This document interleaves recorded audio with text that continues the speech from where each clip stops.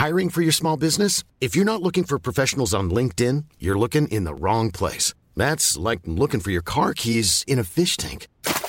LinkedIn helps you hire professionals you can't find anywhere else, even those who aren't actively searching for a new job but might be open to the perfect role. In a given month, over 70% of LinkedIn users don't even visit other leading job sites. So start looking in the right place. With LinkedIn, you can hire professionals like a professional. Post your free job on linkedin.com/people today. A lot can happen in the next 3 years. Like a chatbot may be your new best friend. But what won't change? Needing health insurance. United Healthcare Tri-Term Medical Plans are available for these changing times. Underwritten by Golden Rule Insurance Company, they offer budget-friendly, flexible coverage for people who are in between jobs or missed open enrollment. The plans last nearly 3 years in some states, with access to a nationwide network of doctors and hospitals. So for whatever tomorrow brings, United Healthcare Tri-Term Medical Plans may be for you. Learn more at uh1.com. Hey, I'm Ryan Reynolds. At Mint Mobile, we like to do the opposite of what Big Wireless does. They charge you a lot, we charge you a little. So naturally, when they announced they'd be raising their prices due to inflation, we decided to deflate our prices due to not hating you. That's right. We're cutting the price of Mint Unlimited from $30 a month to just $15 a month. Give it a try at mintmobile.com/switch. $45 up front for 3 months plus taxes and fees. Promo rate for new customers for limited time. Unlimited more than 40 gigabytes per month. Slows full terms at mintmobile.com. Hello, my name is Gary Mansfield, and this is the Ministry of Arts podcast, where each week I'll be speaking to a different artist. Now let's begin by bagging these bongos.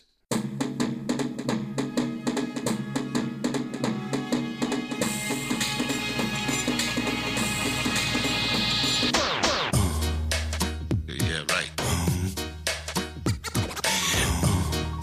Crazy.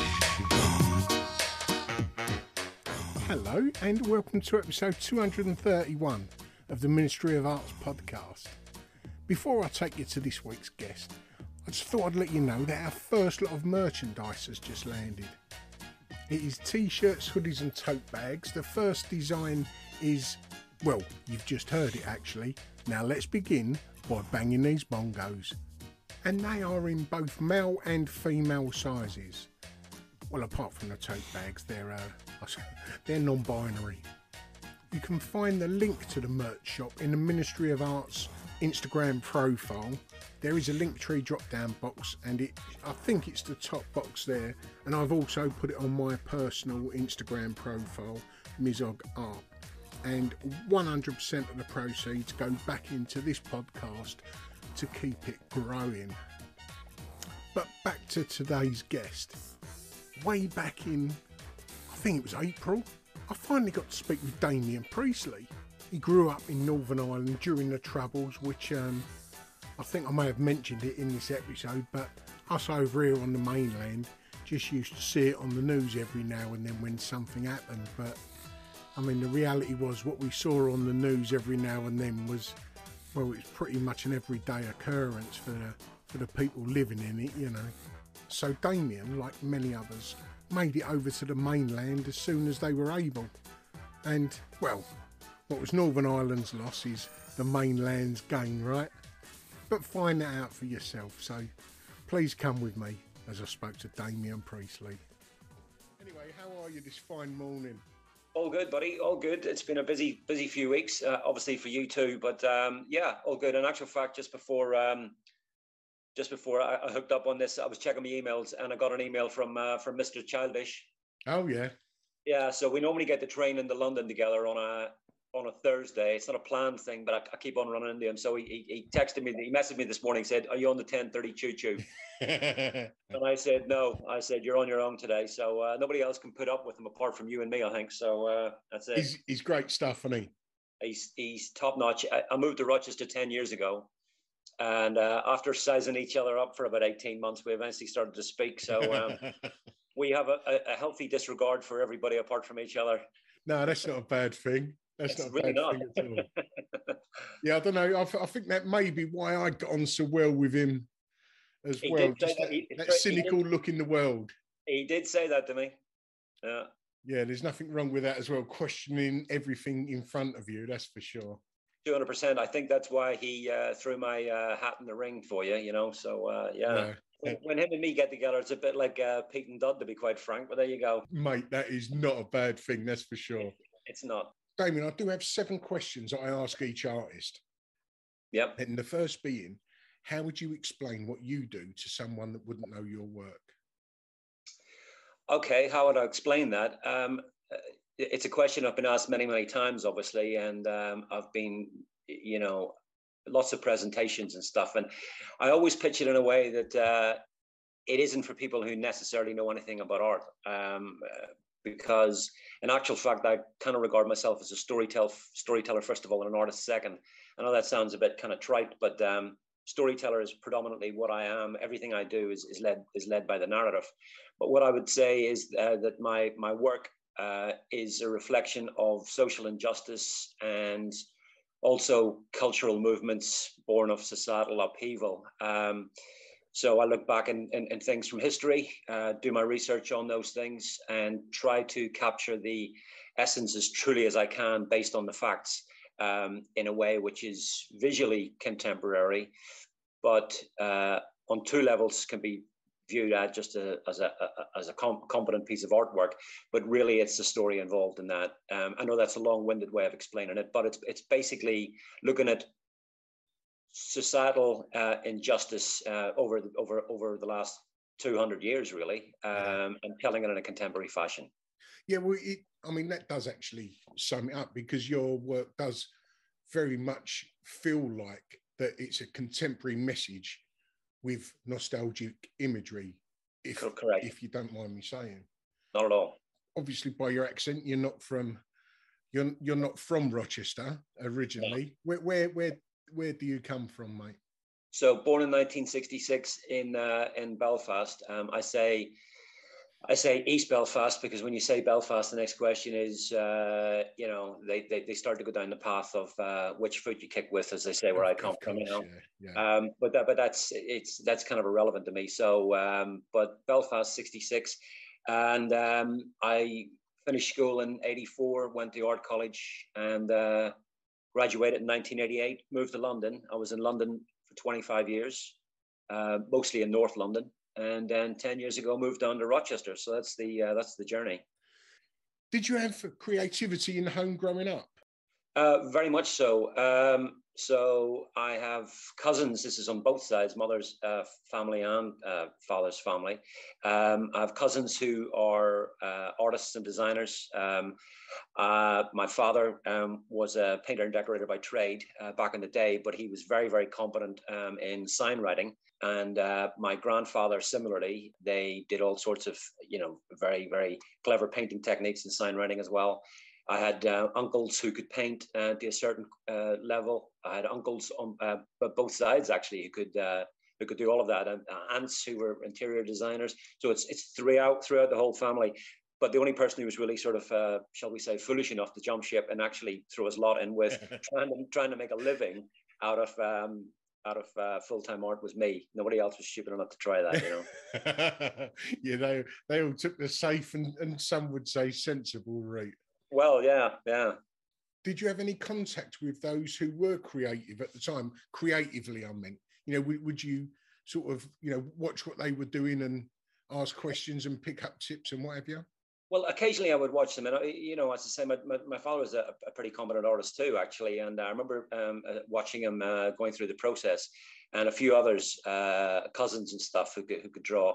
But I never really took any inspiration from that at all, to be quite frank. The thing that I remember from growing up, which was my biggest inspiration for my artwork now, is actually the conversations. The conversations which are being held in my grandmother's house or my aunts and uncle's house were all, about politics, about social movements and all of those things. All very, very serious and earnest conversations because of what was unfolding outside our front door, obviously, and the troubles in Northern Ireland. So it was listening to how people thought and processed things, which is really, really what influenced me. I read a lot of American comic books when I was a kid, and so the illustrators in those comic books were my drawing instructors for sure. You got everything in there. You got your topography and your layout and your action and your drama, and everything's in there that you need to know. So they were the inspiration and my training ground for perfecting what I could already do. I could always draw. I could draw from a very, very early age.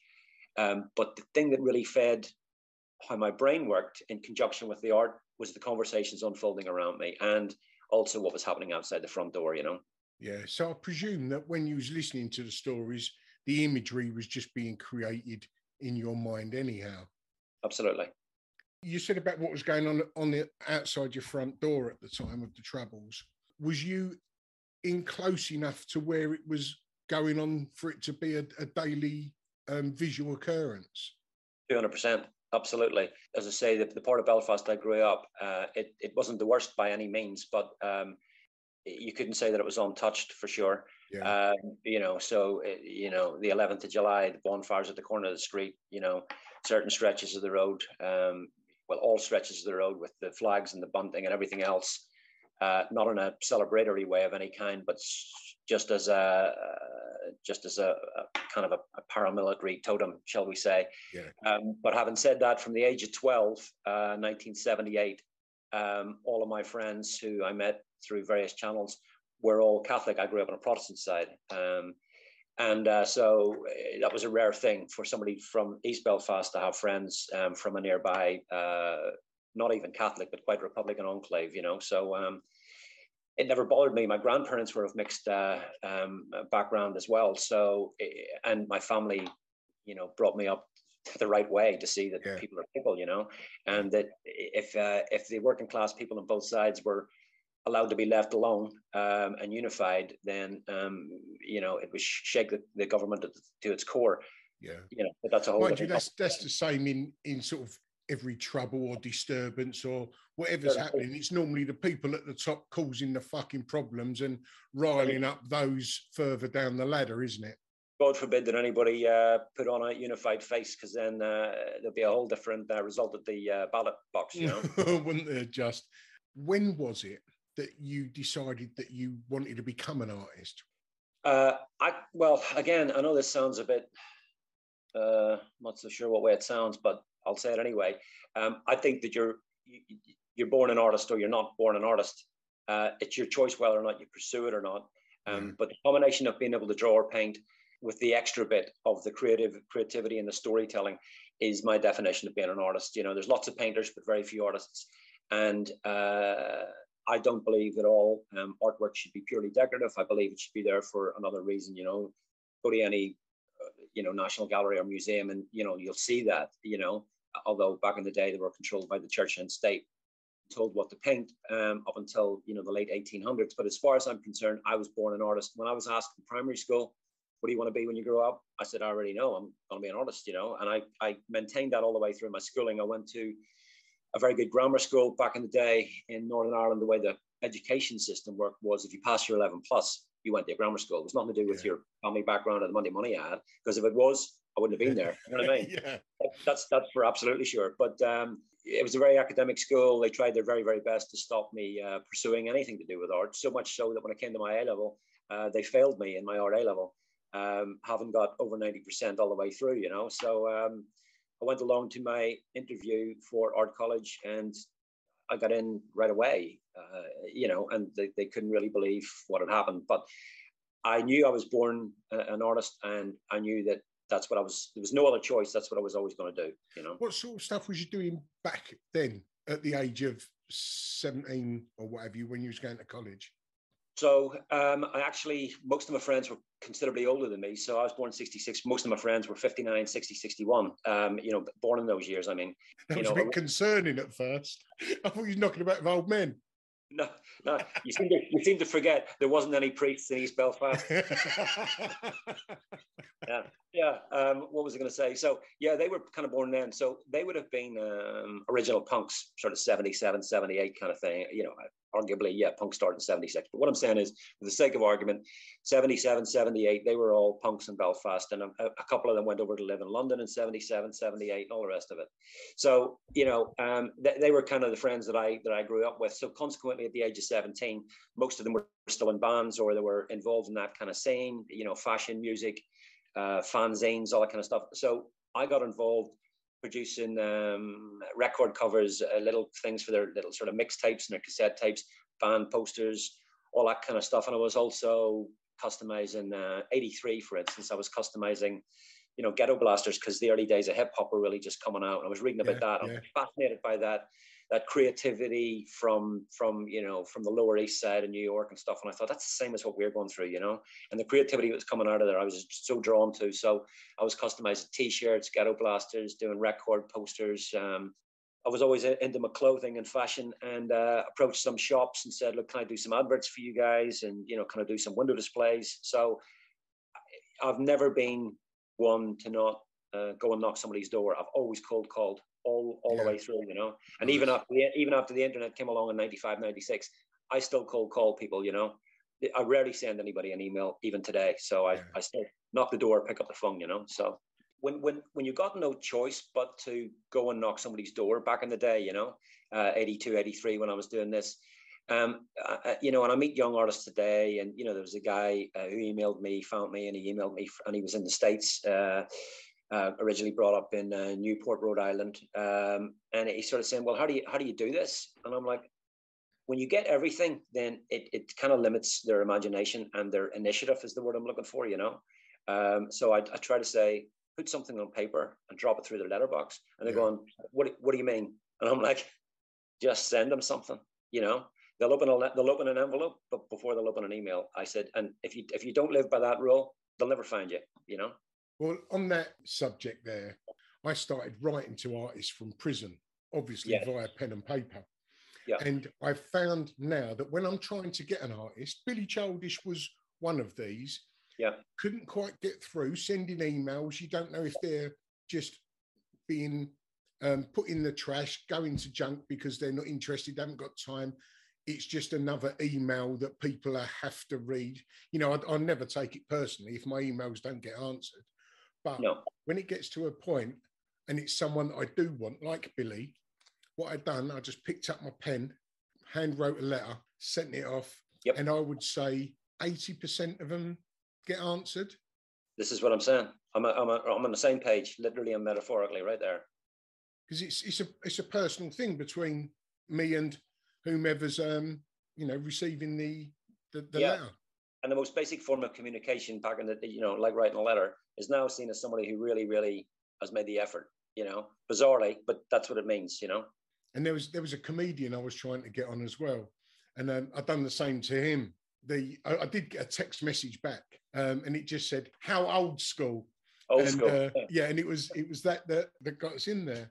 Yeah, I sent out a load of invites to galleries and gallerists and curators and stuff about, I want to say 2008, so maybe 2007, so about 15 years ago, and I put them into an envelope, and I sealed the envelopes with a wax seal.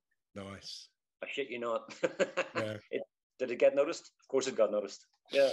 You finished college. Did you come over to London straight after? Yeah, so my degree, bizarrely enough, was in fashion design and illustration. When I finished my foundation year, which was at a great college, technical college, and we got the experience, all sorts of mediums and disciplines. And as I say, I'd always been interested in fashion and culture and this creativity from sort of nowhere. And fashion was always one of those things I was really interested in. And I read, obviously, the ID magazine, Face magazine, all the usual sort of, suspects back in the day. I thought, you're only going to go to college once. So go and study something that you're really passionate about. Because in actual fact, and again, this sounds perhaps a little conceited, I knew I had the capabilities to go into graphics if I wanted to, or go into fine art if I wanted to. But fashion was a challenge to me. And I thought, this is something I really want to do. So even if I get my degree in fashion, this is transferable skill. I'm not going to forget how to draw and paint. So when I get my degree, I can go on and pursue whatever field that I want in the arts. But I did hope to get a job in fashion. And while I was there for the 3 years, I won all sorts of awards and bursaries, and I did incredibly well at it. Now, in third year, when I got my degree, I got the award for Design Graduate of the Year and all sorts of stuff. But 88 was a tricky year.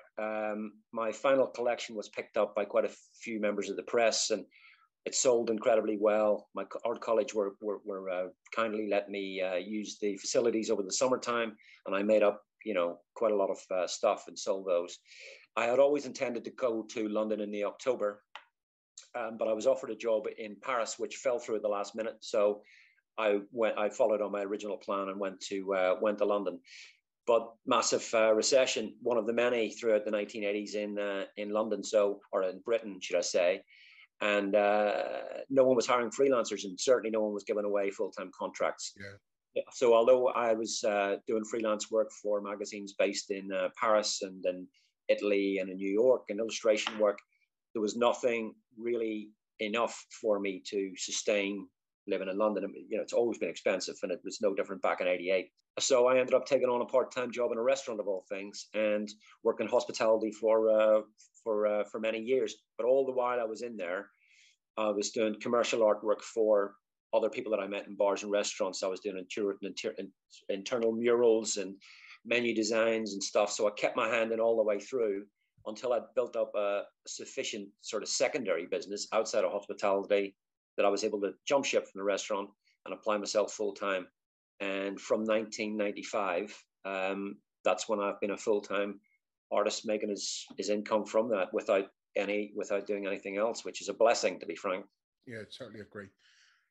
We've had several on here who have started their art career in the fashion industry doing fashion design. And it wasn't until, I wasn't aware that you'd done that, but when you mentioned that you did, you've still got echoes of that fashion drawing in your drawings of today. You can, as soon as you said it, I could see it in your drawing straight away. Yeah. Well, the freelance work that I got mostly when I finished art college was actually for fashion forecasters. So they would be, predicting trends 18 months, down the line. Fashion business is a completely different beast now. 35 years on, it doesn't really work that way any longer. Although there are forecasters that they're up at sort of speed that sweatshops can churn out, designer clothes within 24 hours. So it's not really the same as it was then. Yeah. But the element of storytelling was based on storyboards, and so you had to bring in a narrative and topography and color and all sorts of stuff. So when I compose a painting now to tell a story, it's very much based on the layout and the construction of a storyboard was in a fashion story, very much so. And some, not all, but some have text accompanying them just to maybe point us in a direction of where you're intending us to go. Yeah, absolutely. And again, that probably comes from my childhood thing of looking at comic books, the voice bubble and everything. So I've always been interested in that sort of balance of, pictorial imagery along with text in a way. But sometimes you can mislead your viewer completely. So I did a series on the Great Depression of the banks collapsing on Wall Street and stuff. And I put on some facts and figures. And so when people were looking at the imagery, they said, "Oh, I can't believe it was so bad." And 1922, da, da, da, da, da. And I said, "Well, that's the thing. The images are from 1922, but the figures on there are from now." Yeah. So it's that push and pull. You can get people to look and engage, and then you kind of hit them a metaphorical slap. So it's one of those things. So that's why I put the words on there as well. So I did the series on Malice in Wonderland, which was looking at corrupt, polemic, religious, abusive sects in America in the 1970s, and the phrases on there were supposed to entice people in, and then when they realized what it was, that's the joke, that's the electric shock. It's the taser effect right there. So it's the hook hidden in the maggot, isn't it, on the totally. End of the line. Totally A lot of your work has underlying darkness, that's for sure. It's very atmospheric. Even the subjects that you often put into your artwork, them themselves have had personal dark stories as well, haven't they? 100%. And again, I've investigated everything from the corruption of the Vatican to prostitution in Vienna in 1898. I've looked at people going missing in the 1970s. The reason why I'm drawn towards this is not only because of kind of the childhood that I had and the importance of telling stories that aren't told, is that, art's been doing this for, hundreds of years. I don't believe, this trend of purely decorative art really only kicked off in the 1850s, when art wasn't in private collections, for the ordinary people not to see. That's when it went into museums and you could go along and visit that. And then, print changed everything so you could look at it in a book, which had never happened before. People kind of take that for granted, So, so I'm sort of trying to bring art back to where it was. You know, tell a story that people don't know about or don't want to know about. They're totally determined not to know about. And I'm with you 100% on that. Yeah. And I find things that, and the other link between the stories is it's not just something tragic that happened in 1920. The other common thread, and it's a continuous thread throughout, is there's a repetition of this. I'm telling these things because they're still happening, you know. So I did a series called Pallida More, which means deathly pallor in Latin, and it was about the first really investigative journalist, a guy who worked for the Pall Mall Gazette in the 1890s, and he found stories which nobody else was talking about. One of the stories was people trafficking between France and England, normally for prostitution. And he exposed, you know, the people who were behind it, and he became a real thorn in the side of the establishment. And he was a real vanguard, and he changed a lot of things, including working conditions for children in factories and all sorts of stuff. And but the thing is, the reason why I picked up on that story, not just because it was fascinating and awful, it's because it's still happening. And the fact that these things still continue to happen, sometimes the way they address them is in a way that other people don't really think about. And that's art for me, you know? So if you put it on a canvas, people go, why are you doing that? At least you've started the conversation rolling, you know? By the way, that guy, his name was W.T. Stead. And he changed so much in the 20 years. And after his constant work, he was one of the first journalists, editors to actually hire the first female journalist as well, anywhere in London. So he, as I say, he was a real forward thinker. But as I say, he decided, I'm going to take a break. I'm going to go on a cruise. I'm going to do this. I've worked nonstop for like 25 years here. I'm going to go on a cruise. And he decided to go to New York. And he thought, well, you know, New York at the turn of the last century was just as bad as London, maybe 20 years behind. But and he thought, maybe if I'm over there, I can make a difference over there. I'll approach some newspaper editors and do this. And of course, luck being his luck, he booked a passage on board the Titanic, and he perished. All right. And by the way, as Belfast people say, the Titanic, you know, they say it was okay when it left here. All right. So you know, that's just a bit of an aside. But Ryan Reynolds here from Mint Mobile. With the price of just about everything going up during inflation, we thought we'd bring our prices down. So to help us, we brought in a reverse auctioneer, which is apparently a thing.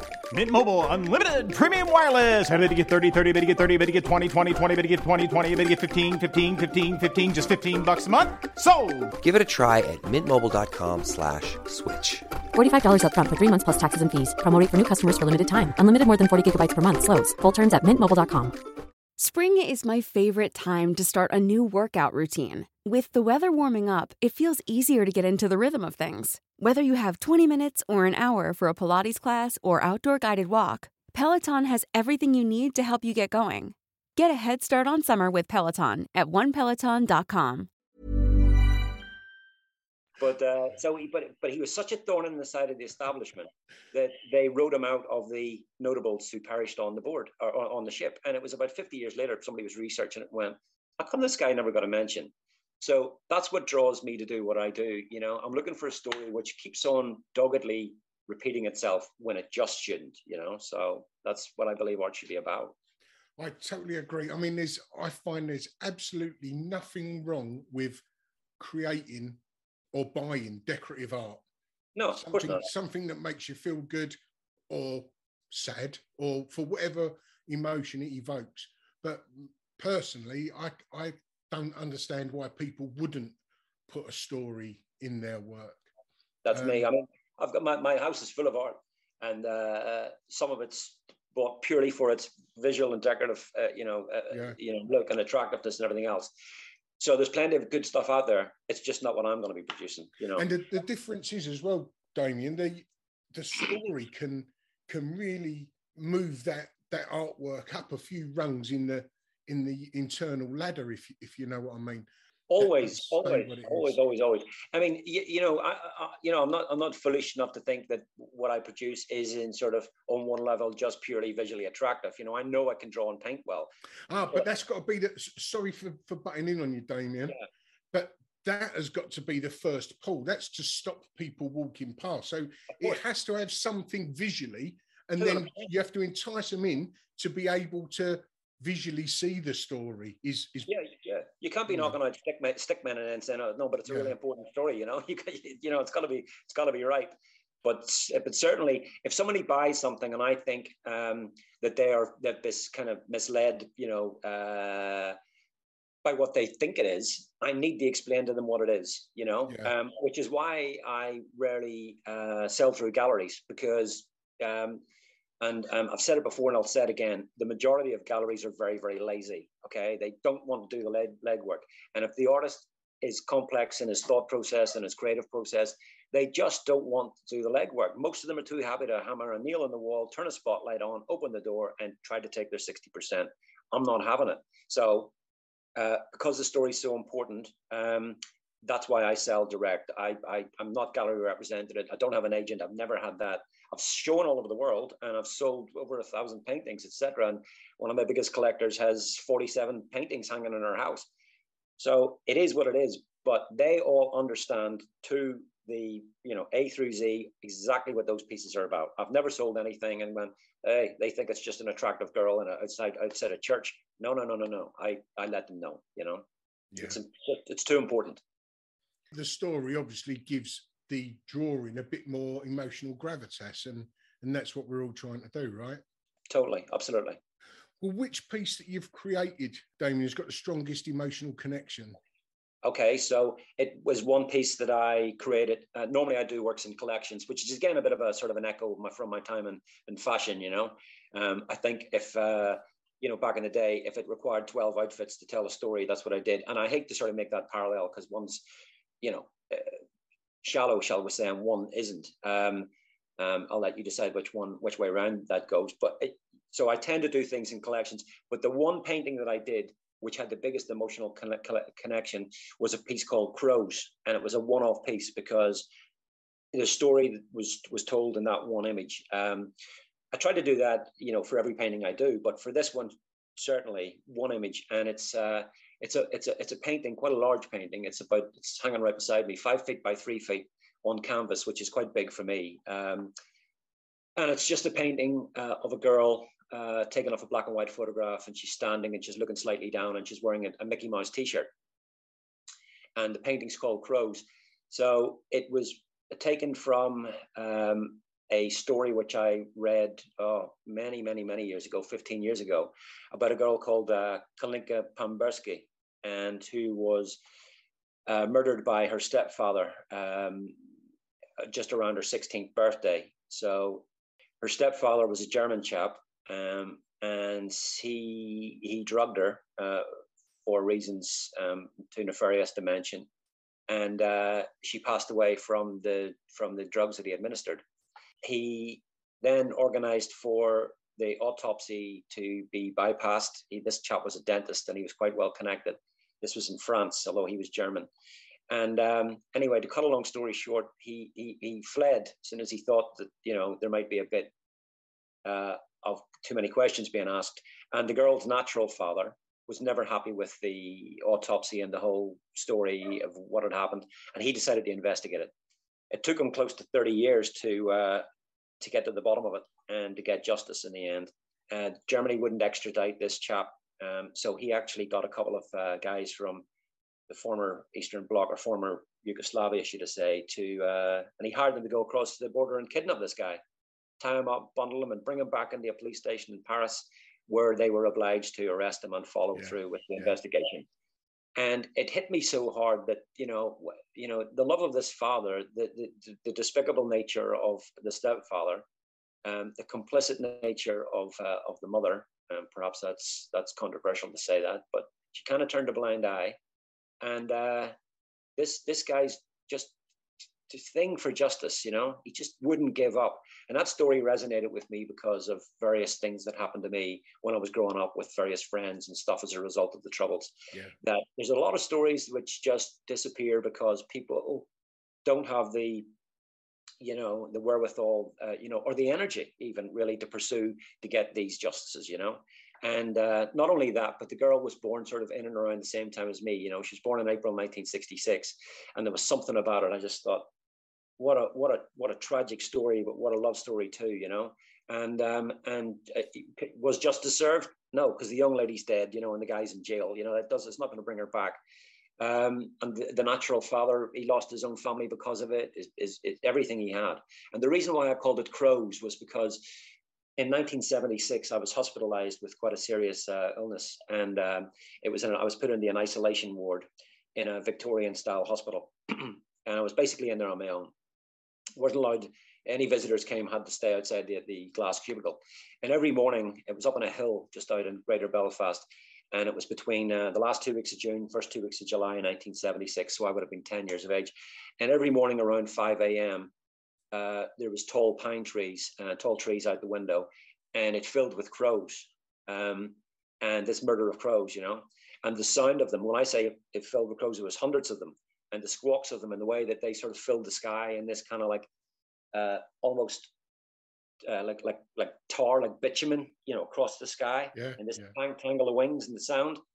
It was something that resonated with me and stuck with me. And because I was very, very ill, very, very ill, down to 3.5 stone or whatever, and it was something that image and that sound has always then resonated and connected with deep trauma.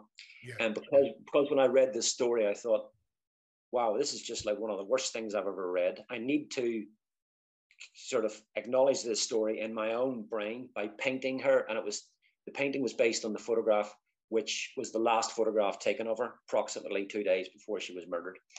And in the background of the painting, if you look carefully in real life, you'll see wings, black wings, and that's the wings of the crows in the background.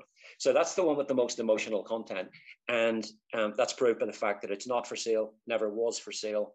I did it because I needed to get that story out of me and on the camera, almost in a sort of form of exorcism, you know. Yeah, but it's not. Sort of almost answers an unasked question, doesn't it? You know. Yes, absolutely. Art as catharsis, you know, and I try to have that through 80% of what I do. You know, there's a couple of things that I do, you know, paintings of my favorite artists or people who are cultural icons and stuff. And that's kind of my light relief. But I still do them for a reason, you know, because I think they're important enough to be documented. But as I say, 90% of my work is looking at things which people just don't know about. And I think they should be made aware of, you know. Yeah.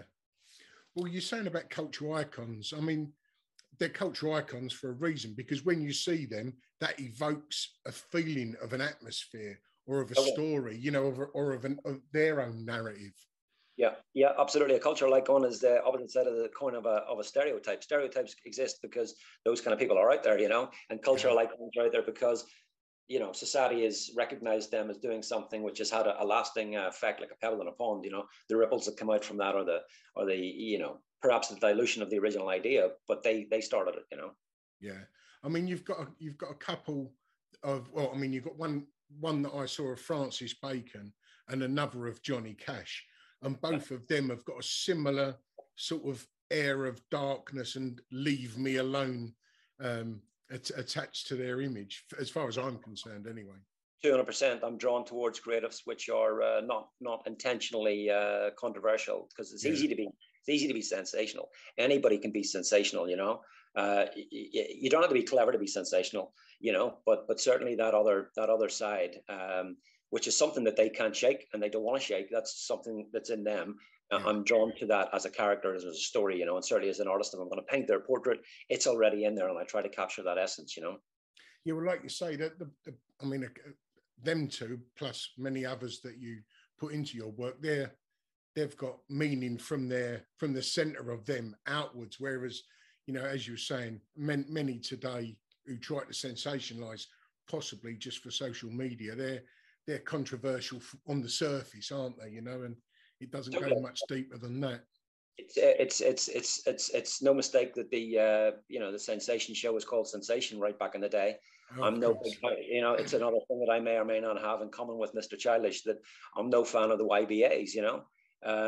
You know, as far as I'm concerned, it was the biggest marketing experiment ever created. You know, Mr. Saatchi, very successful, perhaps the most successful advertising company ever, and he got a bunch of people and sold them as a product, and that does not help the art world. It's already messed up as enough as it is. You know what I mean? So All he did was feed it from the top, you know. Yeah, I mean that view isn't mine, but I can totally understand where you're coming from. That's for sure. Yeah, just don't get me started on Banksy, or I'll wreck my mobile phone. All right. And I don't mind him either. Horses for courses, though. If we all like the same thing, it'd be fucking boring, right?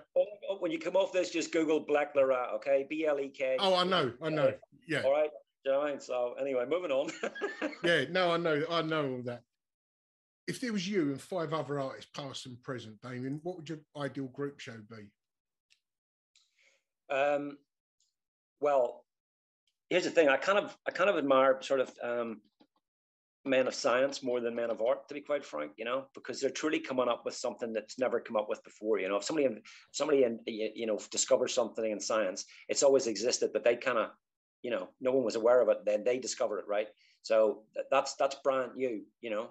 Whereas creativity always sort of comes from there's nothing really truly new, you know.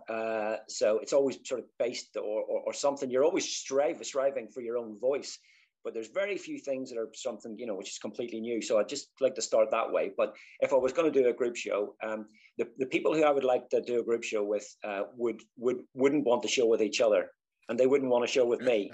Right? That's so, ideal.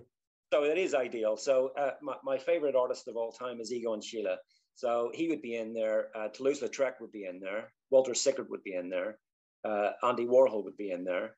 And then probably one of the great comic book illustrators, you know, because as I say, people are a bit snobbish when it comes to illustration, and I'm not. I think that they are equally as good artists and draftsmen and creatives as some of the greats as they're known. I'm with you. You know, so I would have Frank Frazetta in there, or I would have John Buscema in there, one of those guys.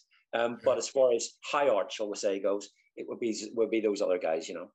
But I mean, you've obviously got illustrative echoes in your work, and all the time people are including it in their work, then others can't dismiss it, you know, because it's there. It crosses over. That's my view anyway. Totally. And yeah, Toulouse-Lautrec, I can see his influence in your work also. He was a poster designer. You know, he's an illustrator. He's very, very line led. Because I'm kind of regard myself as a draftsman.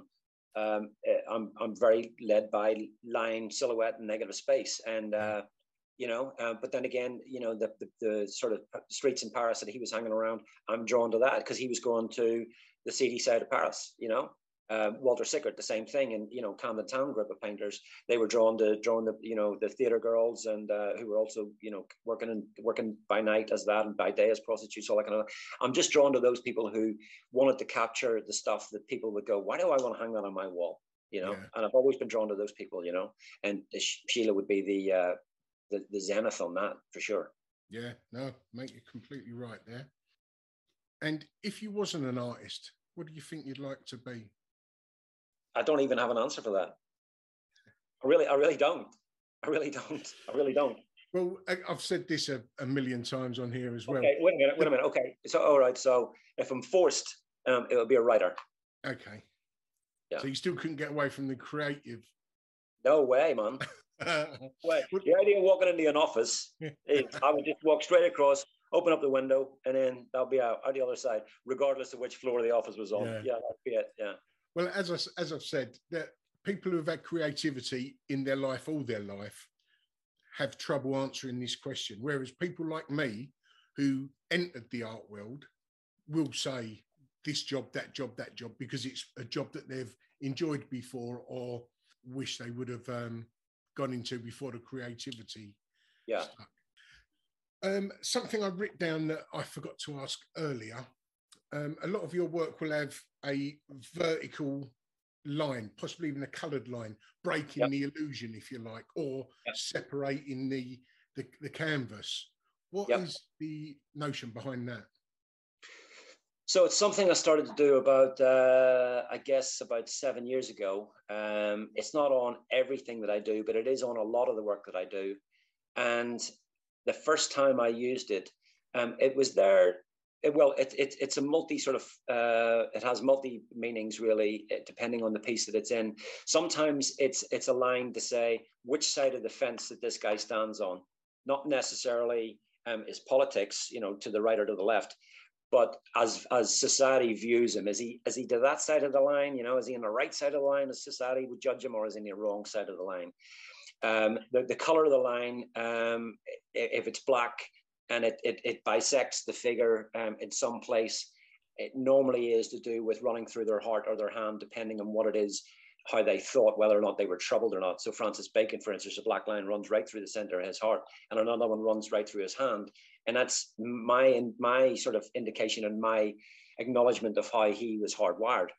In another one, it might be a white line. And for instance, I did a piece on a girl who died of drug abuse. So the white line is there to obviously, to reflect the drug, and also it bisects her arm as well, so, and it was an overdose. So it's a very subtle indication.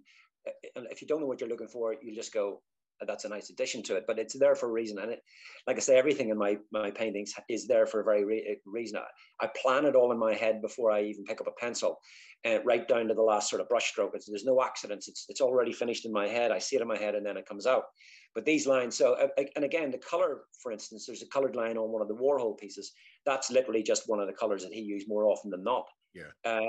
But as I say, it's normally an indication of how society judged these people rather than how they judged themselves. And people are all too quick to do that. But that's what those lines are there for. They're an indication of who they are, as how they're seen by ordinary people, shall we say, Well, they definitely work, that's for sure.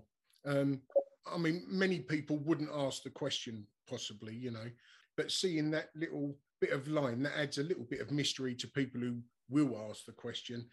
Absolutely. So I did a series called I Am Not, looking at the American Civil Rights Movement, 1963, Birmingham, Alabama, all that kind of stuff through the eyes of James Baldwin and John Lewis and those kind of guys. And when I put the lines in there, I determinately put the black line on the ones where there was a white oppressor, and I determinately flipped that, to make people sort of take them out of their comfort zone. Why did you put a black line on that one? Why did you put a white line on that one? And just by throwing that into the equation makes people look at the piece with an extra eye. They really need to know what's in there. Or I did one based on the again, race riots and the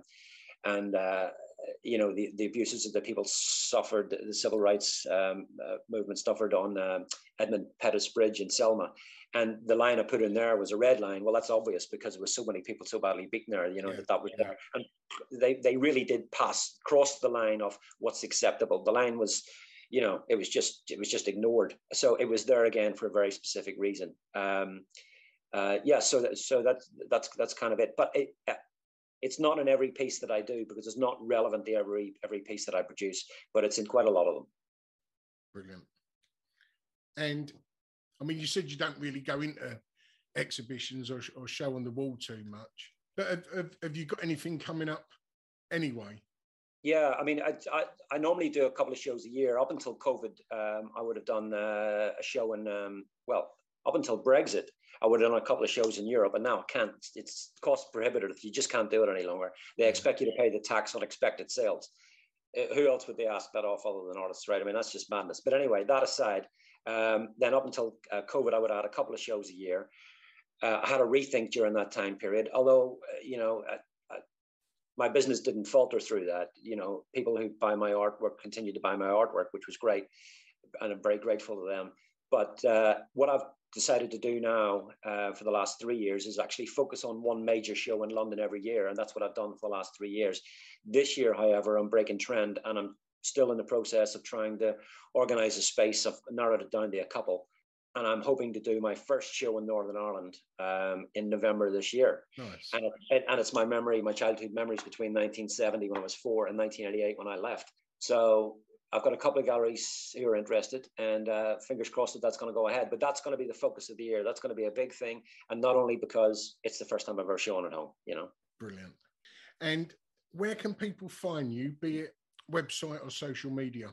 Yeah, so website is Dameon. I spell my name differently everywhere else on the planet. Thank you, Mum, for spelling it wrong on my birth certificate. She had no idea the internet.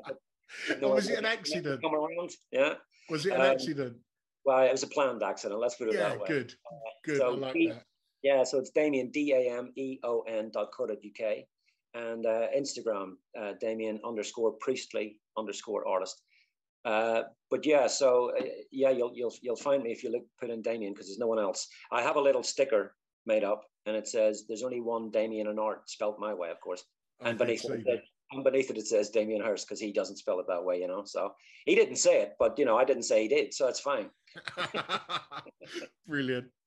Well, Dameon, that's all my questions asked, and thank you very much for your time, mate. No, thank you, Gary. I really, really appreciate it. And if I see Billy, I'll send him your questionable regards. Oh, please do. Yeah, I'm going to pop down and see him again soon. Anyway, give me a ping when you're going down, and I'll come down and definitely. Yeah, we'll both go down. We'll do a tag team and really take the piss out of him. All right, mate. Well, thank you again. Do it, Gary. Cheers, man. Have a good day. Right, mate. See you later. Ta-ra. Well, I hope you enjoyed that episode of the Ministry of Arts podcast. It's a podcast that's produced with the help of the listener. And if you like what you've heard and you think you might be able to give a little support, there's 2 ways in which you can do it. If you go over to the Ministry of Arts Instagram profile, you'll find a Linktree drop-down box. And in that box, you'll find 2 links. One is called Buy Us a Coffee, and it's pretty much that. You can make a one-off payment, the price of a cup of coffee. Or, if you're able and want to do it more long-term, you can become a Ministry of Arts Patreon, where you can sign up to support us on a monthly basis. And 100% of your support goes back into the podcast. And if you're not able to do that, that's absolutely fine. This content is free for everyone. But we would urge you to follow us on your socials and show us a bit of love that way. Either way, thanks for listening, and see you next time. Ta-da.